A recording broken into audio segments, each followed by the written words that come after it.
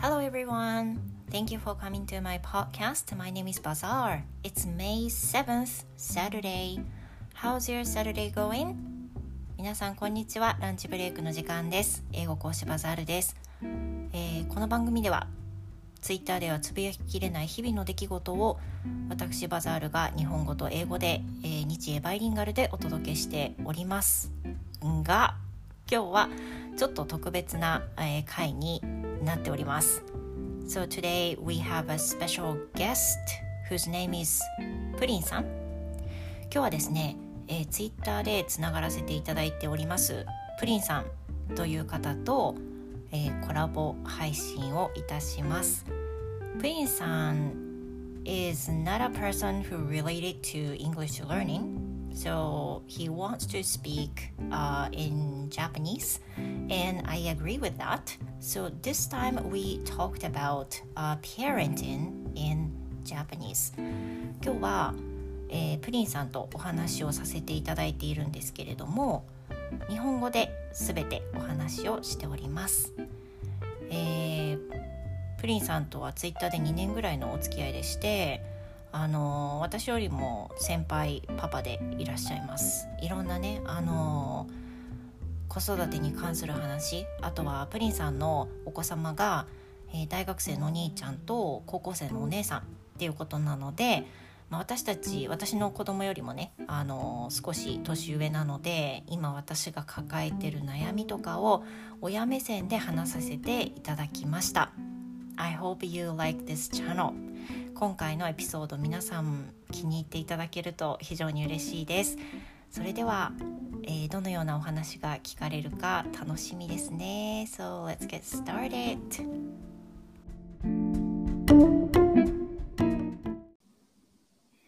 Okay, so let's start the recording. Today we have a special guest. プリンさん今日は、ゲストでお招きしております。プリンさんどうぞ。はい、こんばんは。皆さん、はじめまして。全然英語ワーカーとは関係ないんですが、今日はちょっとバザールさんにね、お招きいただきまして、プリンと申します。よろしくお願いします。簡単に自己紹介の方をね、させてください。はい。よろしいですか？はい、どうぞ。はい。私は、生まれがですね、1972年。の、生まれで、プリンと申します。仕事なんですけど、サクッと言える範囲でなんですが、もう車産業車両の業界に、もう30年ぐらいいまして、で、ドライブレコーダーっていうものを、警察の車両とか消防車の車両とかにつけるお仕事を今はやってます。でプラス、ちょっとですね、まだちょっとね、はっきり具体的にはまだ言えないところもあるんですが、個人事業もちょっとね、やらせていただいてますので、その辺また車のこととかですね、興味ある方は、ご質問いただければお答えできると思いますので、また、ツイッターの方覗いてください。よろしくお願いします。ありがとうございます。ツイッター名がプリンさんというふうにおっしゃるんですけど、今までね、何回か名前を変更されてて、今プリンさんですよね。そうです。今はプリンです。そうです。で、今回そのランチブレイクにお招きしたのは、そのツイッターがね、きっかけなんですけど、プリンさんとはどのぐらいもうお知り合いの中でしょう。どうでしょうね。もう本当そうですよね。スタイフとかバザールさんが始められてとか、ポッドキャスト始められてる頃はもうやりとりがあったので。そうですよね。そうです。もうちょっと覚えてないぐらい長いですよね。でも多分2年以上も多分。そうですよね。そうですよね。でも今回この配信で初めてプリンさんの声をお伺いして、あ、こういうお声をされているんだっていう風な、やっぱりそのしっかり第一線でね、活躍されている方のお声だなと思います。いや、そんなことないですよ。いや。優しそうなお声で。でも本当、いやいや、今回初めてお声聞はい。けてすごい嬉うん。しいです。ああ、もうね、僕バザールさんのお声はいつも聞いてるので、初めて感があんまないんですけど。そうですよね。あんまりなんかはい。緊張感が、まあ最初私緊張しましたけど、はい。でもなんか落ち着いてプニーさんとは話せるし、で、いろんなあね、私があ、はい。悩みを抱えてたりするときは心ああ、配してくだはいはいはい。さったりああ、っていうのがですね。プニーさんだったりするのはいで、はいはい。私の中ではなんというか子育て世代のパパのおあ友達っていう風なあ、感じがしああ、ます。なるほど。そんな感じですかね。ですね。はい。すごくはい。ありがたい存在です。いやありがとうごいやいや、いえ、とんでざいます。もないです。こちらこそ。はい。で、今日は、うん。プリンさんと一緒にお話をしていくんですけど、まあ、はい。今日は、英語でお話しするっていうことはないんですが、うん、まあ、はい。英語に関するお話とかね、あうん、とははい。お子さんに関するお話とか、まあはい。私が聞きたい、親世代のうちょっと先輩ん。としてのお話とかもあるのはいはい。で、はい。聞いていただいている中でも同じようにね、お子さんの子育てにまあ、悩んではらっしゃらないかもしれないけど、ういろいろいん。ろんなことがあると思うので、うんうんう刺さるんうん。ところがあれば少しでも嬉はい。しいなと思うんですでが、すね。うはい。ん。で、今日はですね、うん。プリンさんと私と、まあ、それぞれにお互いが聞きたいことを尋ねつつ、まあ、尋ねつつ、はい。はい、尋ねつつ、だいはい。たい30分、もうちょっと前にも結構話しちゃったので20分ぐらいの配信で、はい。予定しております。はい。よろしくお願いいたしはい。よろします。くお願いします。はい。では早速ですね、私はいはい。から一つ聞いてもいいですか？どうぞ。はい。はい。私はですね、今、まあ、母なわけですね。うん、で、はい。一番上のお兄ちゃんが14歳で中2です。はい。で、下の妹が小学校6年生なんですよね。で、はい。まだ可愛いところ全然あるうん。んですけど、うんうんそのうん。去年、千葉から福岡に引っ越してから、まあはい。なんかどんどん思春期が始まった感がすごくあるんですよね。うーん。で、一番その悲しかったのは、一緒に行動する時間がガンって減ったこととか、はい。あとはなんか家族4人で過ごす時間が減ったこととか、すごくうん。結構最初ギャップがあって寂しかったんですよ。うんうんうで、ん。1年経ってどんどん慣れてきたんですけど、うん、はい。まあなんか例えばそのプリンさんはね、はい。一番上がお兄ちゃんで、一はい。番その下が娘はい。さんでお姉ちゃんでっていうことなんですけど、はい。まあなんかそういう寂しさとかありうん。ました過去に。今どんな感じですか？うん、ですね、ちょっと皆さんには、そうか、皆さん私の子供のこと知らないのであれなんですけど、うちは上のお兄ちゃんが今大学2年生で、下のお姉ちゃんとまあ女の子なんですけど、下の娘が、高校3年生、もうバリバリ受験生なんですが、やっぱね、プリンさん言われたみたいに、会話がなくなる瞬間ってやっぱありましたよ、うちも。もう全然、中学生の頃は、息子が中学生の頃は、ほとんど会話してないですね。うん、3年間ですか？3年間、ほとんどですね。僕ね、中学校の頃、そうですね。そう。まあ、なんだろう。子供が息子が小学6年生の時に僕 PTA 会長とかやってて、へえ、うで、ん、まあ、なんだろ学校とかにちょこちょこやっぱり行くじゃないですか。うん、すると、まあ、お父さんが来たぞみたいな雰囲気にもなったりして、あんまりこう、やっぱり子供とかはあんまりこう、親に来てほしくない。友達と一緒にいるときに自分の親がこう、学校にいるときは、いたりすると嫌だみたいなのがあったりしたんですよね。うん、うで、ん。別にそんな激しく思春期で親が嫌いでとかっていうのはなかったんですけど、なんですかね、こう、あんまりちょっとお父さんとは喋りたくないな、みたいな。で、お母さんとも必要なこと以外はあまり喋らないうー感ん。じでしたね。ただ、私の妻が看護師をやっているので、で、息子はね、陸上部だったんですよ。おお、で、なるほど。うん、そう、で、棒高跳びの、選手だったんですけど、まあまあな、こう、大会でも、なんていうのかな、こう、地区の、なんかこう、その代表選手に選ばれたりとかしたりするんですけど、なかなか見に来てよとかとも言わないし、こういううん、大うん、会があるよとかも言わないし、そう、なんで、そういうね、なんだろう、こうあまりこうベタベタっていうことはなかったですね。やっぱりこう小学校6年生のもう本当卒業する前ぐらいまではやっぱりこうお父さんお母さんお父さんって名前なのかな、お母さんっていうのは結構ベタベタベタベタはしてうましたけん。ど、やっぱ中学校入ってからあのぱったりとなくなって、で受験が始まって、大学受験が始まって親の手が必要、もう書類を書いたりとかするのも子供だけじゃできないので、そういう時からやっぱりまたちょっと戻ってきましたね。で今一人暮らしをしてるんですけど、うん。仲いいですよ今全然。もう逆に、はい、恥ず一人暮かしさみらしをたいなそうものなくなっもなく。て、親の大変さが分かったって言ってますね。あ、偉い、そういう風になるんそですか？うそう一人暮らしをさせるとなります。はい。ああ、ちうん、ょっとなる。早く出さなきゃいけないので。いや、僕も実はね、今静岡に住んでますけど、実家は宮崎にあって、23ぐらいの時にこっちに一人で出てきて、その一人暮らしをした時にやっぱり、親ってすごいなっていううのをん。感じたので、やっぱりこう一人暮らしをするっていいですね、とうー思いました。ん、うそうですよね。当ん、たりはい。前の状態がひとたび離れると、なんかね、やそう、っぱりそのそうなんですよ。今まで自由だったのはお父さんお母さんがいろいろしてくれてたからなんだって気づくきっですよかけにはなりますよね。ね。やっぱね、ご飯と洗濯をね、自分で全部一からやるっていうね、この大変さをやっぱりこう分かったっていうのは、だいぶこう一気にこう大人に成長してきますよね、見てるうーと。うそっーん。か。なんかその、同性同士でもやっぱり、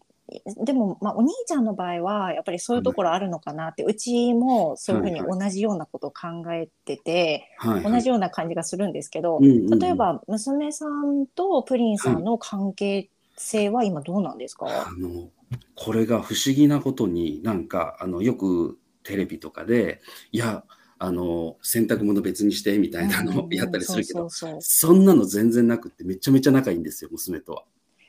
すごいですね。そう、不思議なくらいに、もう本当に、なんでしょう、うち、娘、当然塾は行ってるんですよね。で、学校が終わって塾終わるのが、もう本当夜10時とか過ぎるので、う一人でん自転車で帰ってくるのがちょっと距離があるので、毎朝学校に送ってって、で、帰り塾が終わったら LINE が来て迎えに行くみたいなのをこう365日やってるんですけど、あの大変。うん。いやもうね、これね、人によってはね、甘えてるとかって、そんな甘やかしちゃダメだとかっていう人もいるんですけど、いや、うん。本当にね、田舎道危ないんですよ。うん、心配ですよね。うん。女の子だった本当に、ら特に。もうね、本当田舎なんでね、田んぼの道をずっと何十キロもこう、自転車で行くようなところなので、うん。本当ちょっと危なくって、夜は。なんで自転車をね、積めないので、自転車で学校行っても、帰り自転車積めないっていう形になっちゃうから、車がちっちゃいので。うんうんはい。なんで、もうどうせなら、もう僕の通勤の、送り迎え、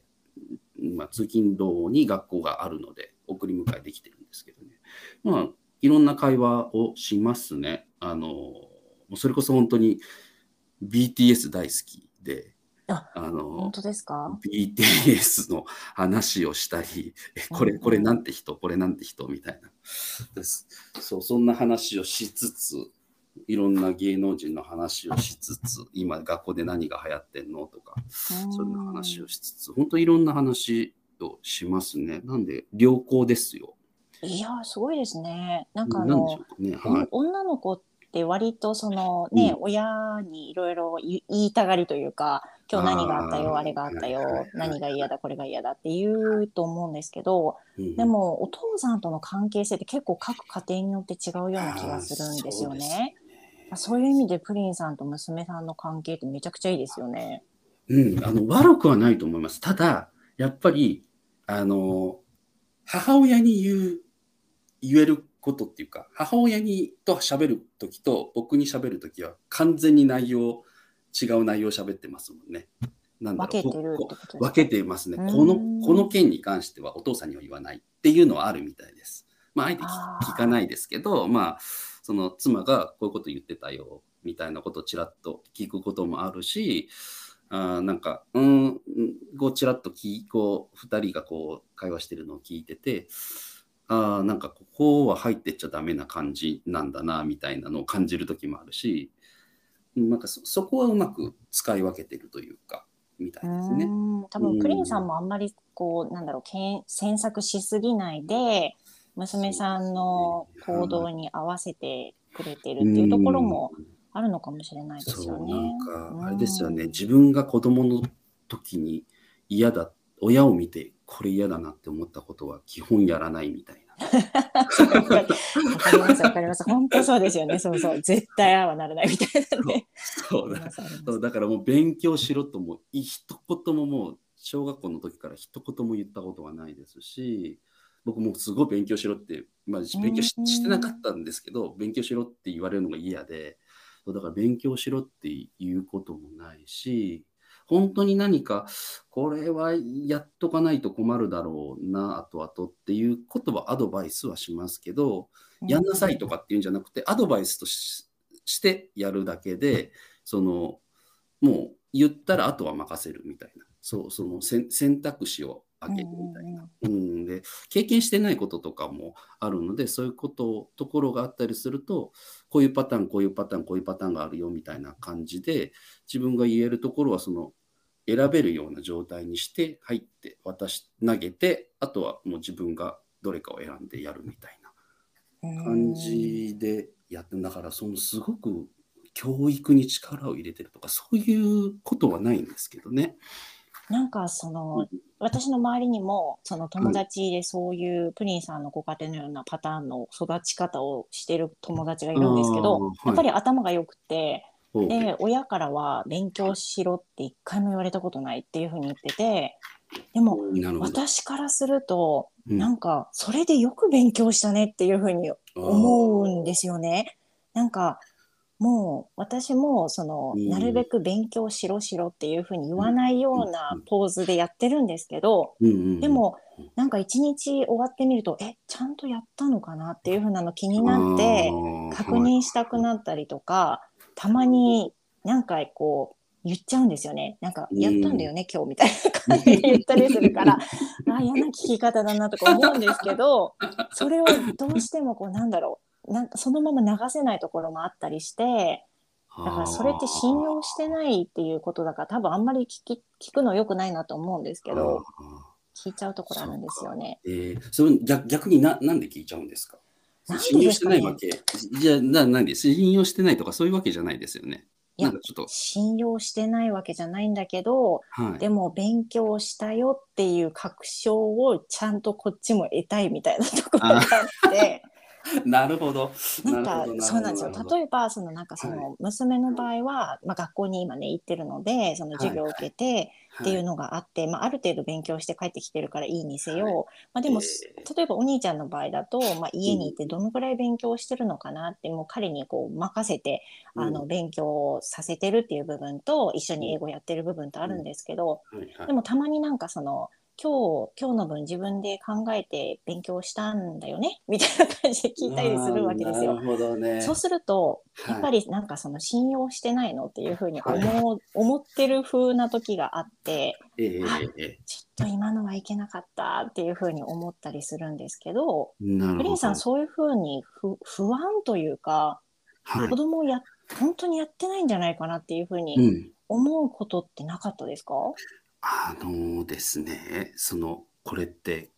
子どもの教育というか、そこと仕事の日々の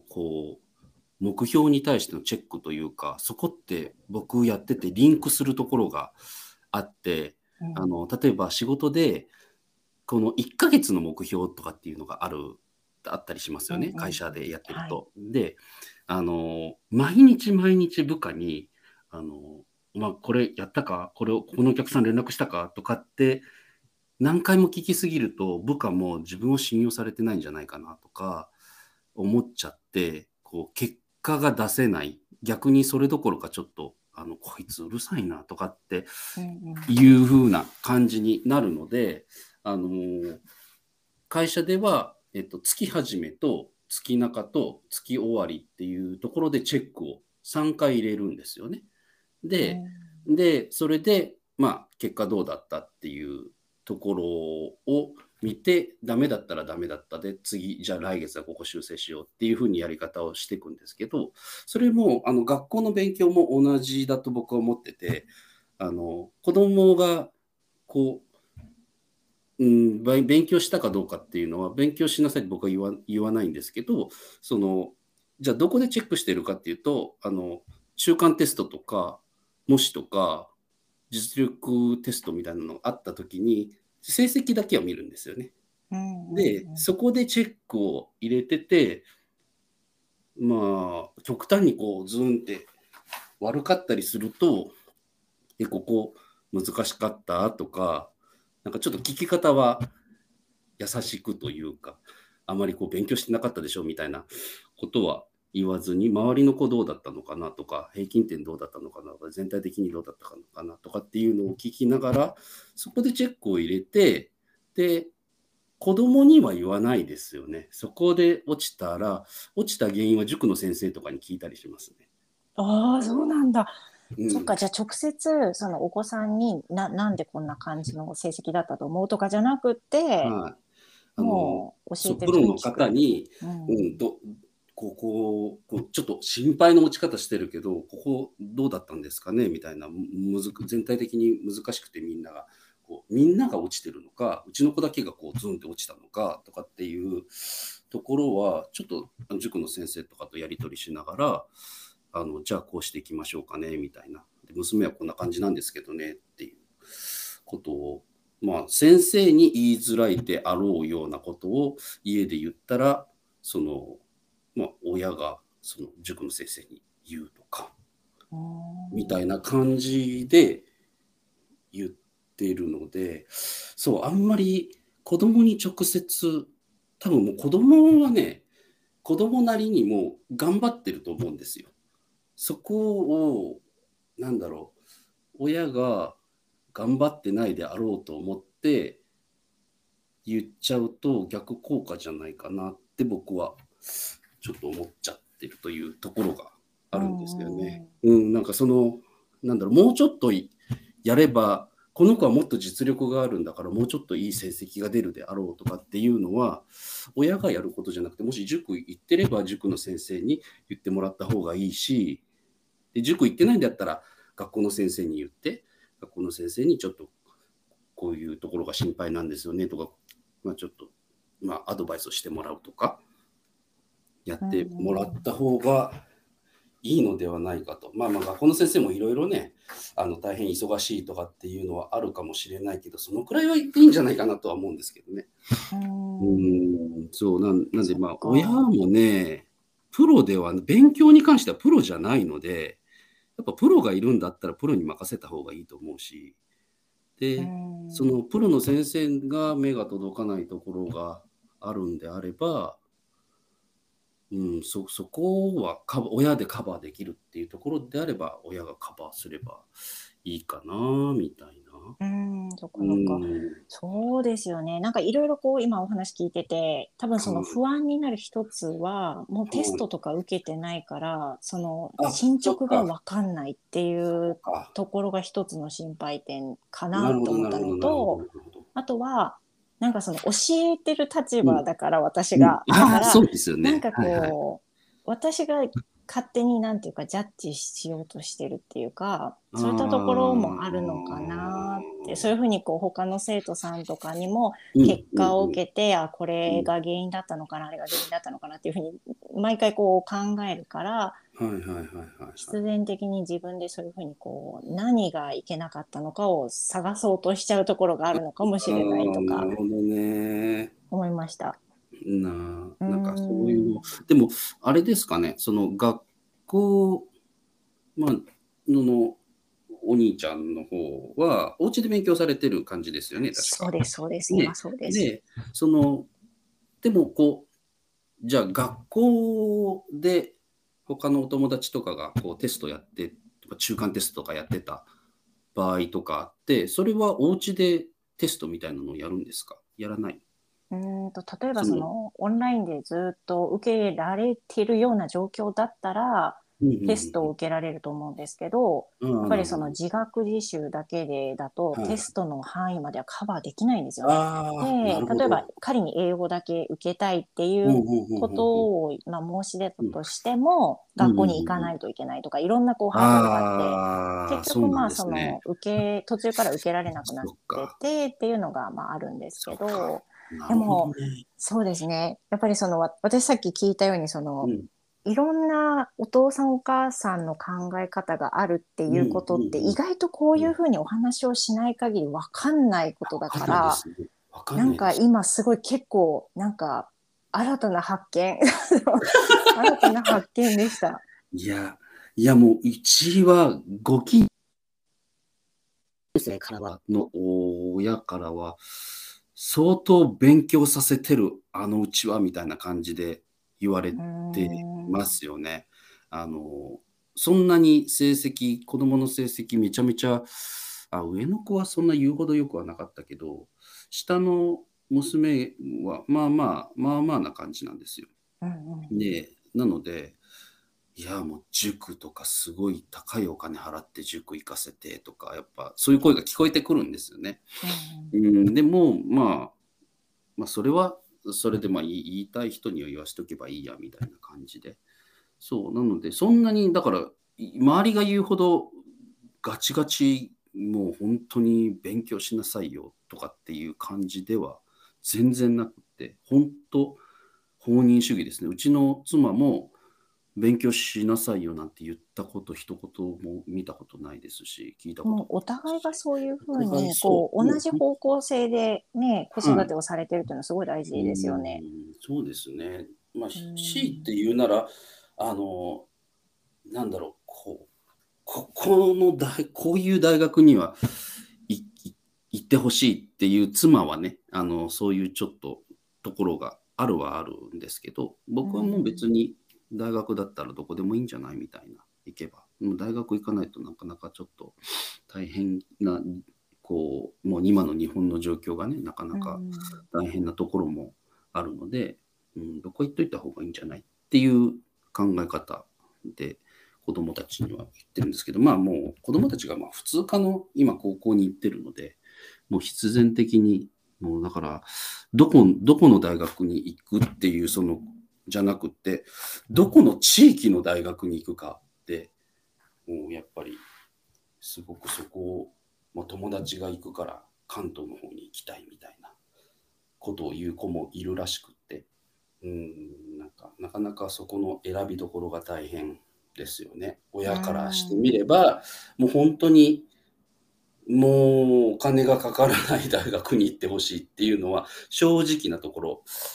ありますよね。もうすごくお金かかってるので。なんかたまにツイートされてて、やっぱり大変だなって思いながら。もうね、本当ね、これはね、人事じゃないなって思います。バザールさんのこのポッドキャストを聞いてる皆さんにもね、本当子育て世代の方には言いたいのが、本当に学資保険やっときなよみたいなね、本当に大変ですよ。びっくりするぐらいお金かかります、今大学入るのに。うち上の子は学資保険2本かけてたし、下の子は1本しかかけてなくて、2本かけておけばよかったっていうぐらい学資保険に助けられてますよね。もうなんか近い話ですもんね。だって本当にあっという間にやってくるあっという間ですよ。ことだから。僕もなんかもう本当に小学生の子供たちが小学生の頃、お金は貯めときなさいよって周りからすごく先輩お母さんとか先輩お父さんから言われてたんだけど、貯めれるでしょうぐらいな感じだったんですけど、本当に後悔してますもんね。しっかり貯めとけばよかったっていうぐらい。もうなんか自分が知らなかったところでお金がポンポン出てっちゃうので、ここにもお金がいるんだ、ここにもお金がいるんだっていうね。なかなか大変ですよね。だからうちは来年娘が大学に行くってなると2年間お兄ちゃんと大学かぶるんですよ。もうドキドキですもん。そっか、本当ですよね。これで娘が県外の大学に行って一人暮らししますなんて言ったら、うち今お兄ちゃんが一人暮らしをしてるので、3世帯の、家賃とか光熱費を払いつつ、学費を払いつつっていう生活になるので、本当に大丈夫か、プリン家みたいな。もう絶対破産しちゃう場所だけだったら遠いよ。本当に切実な悩みだと思います、そこは。切実な悩みですよね。本当にね、ここは。だって望んでたところでどうもならないからなんとかしなきゃいけないですもんね。そうで、子供がねやっぱ頑張って努力して入った大学に、合格した大学にお金がないから行かせれませんっていうのだけは言いたくなくって、もう本当必死ですよね、働くのに。必死です。プリンさん、今ちょっとタイマー見てるんですけど、43分めっちゃ話して全然じゃん。全然終わってない。で、ちょっと提案なんですけど、今回のエピソードここでストップして、でまた別日お話取らせていただいて、このプリンさんからの質問っていう風な感じで配信を分けさせていただいてもよろしいでしょうか。全然いいんですか。もう一回配信とかいいんですか。もうこれで終わりでもいいです。またお話をねさせていただければと思うんですけど、なんか聞きたいことが足りないぐらい、もう本当になんだろう、もうお父さん先輩として聞きたいことたくさんありますし、ね、でもね、プリンさんもご質問用意していただいているので、ぜひまた落ち着いた気持ちで次回次回ですね。はい、ぜひよろしくお願いいたします。はい。わかりました。すみません、オーバーしちゃって。とんでもないです。ではまたプリンさん、また次回ね、ぜひよろしくお願いいたします。お願いします。長い時間どうもありがとうございました。とんでもない、こちらこそありがとうございました。はい、失礼いたします。失礼します。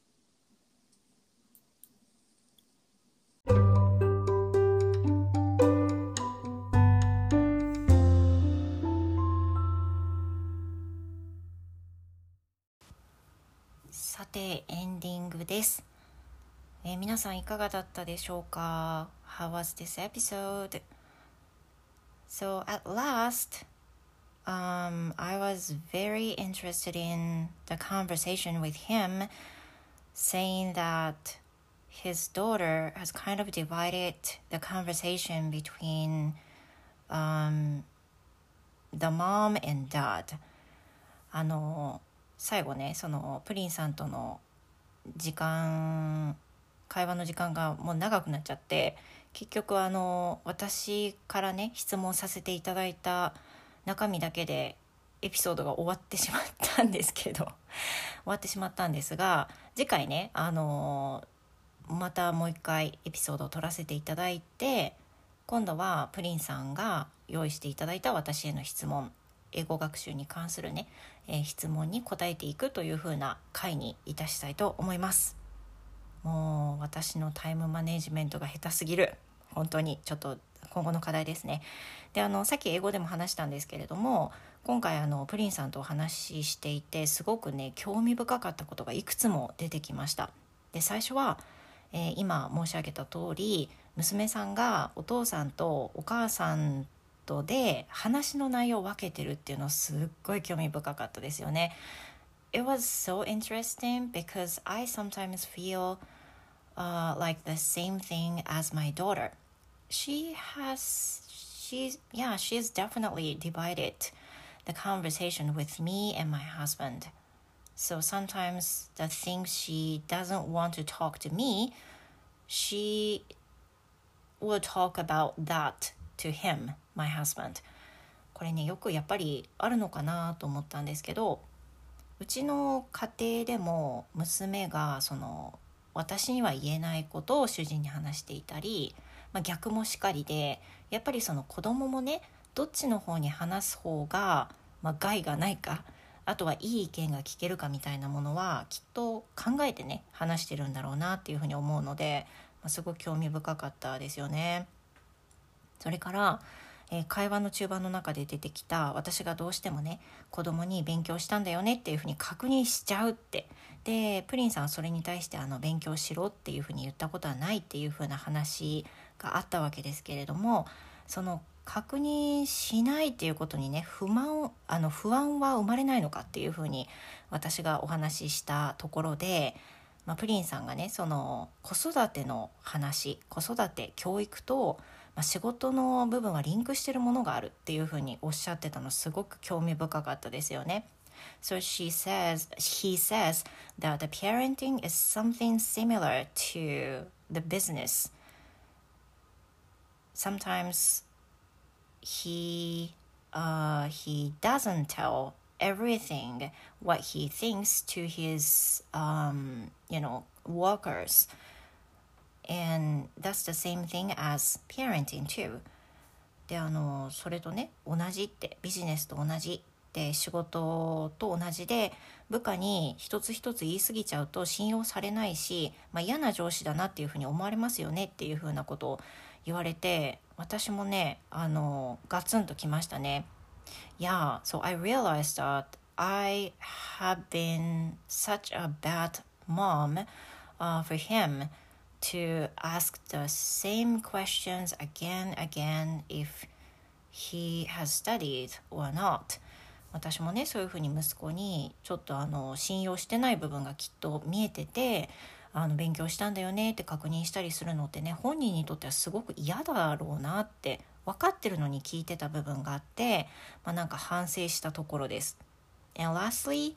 Princeさん mentioned that every child has doing his or her effort by themselves.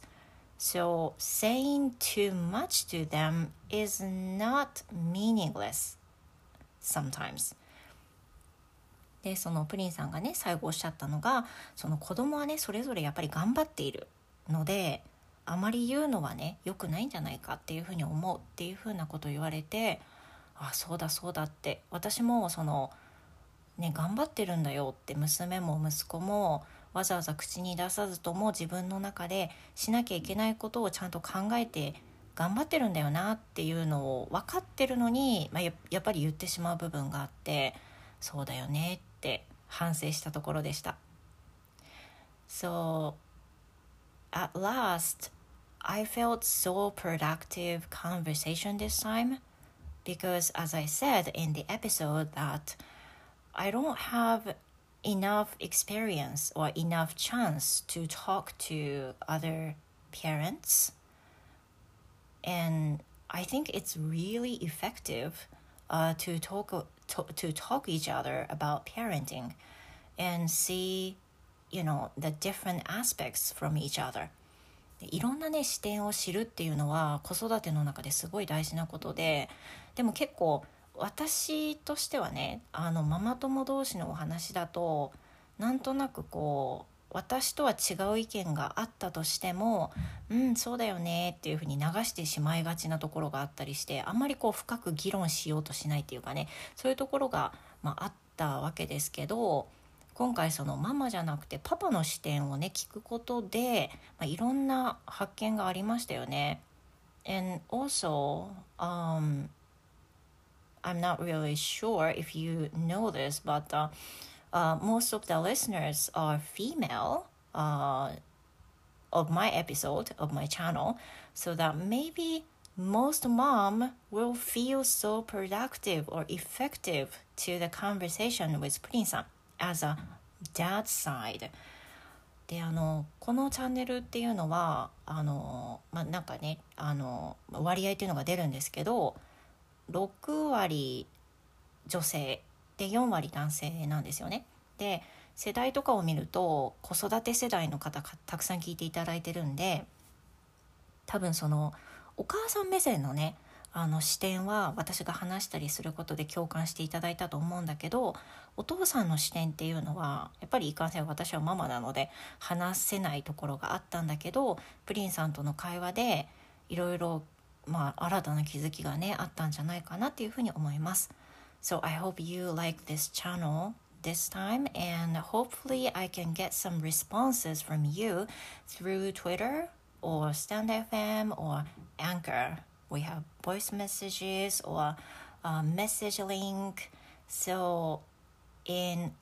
however ways you have,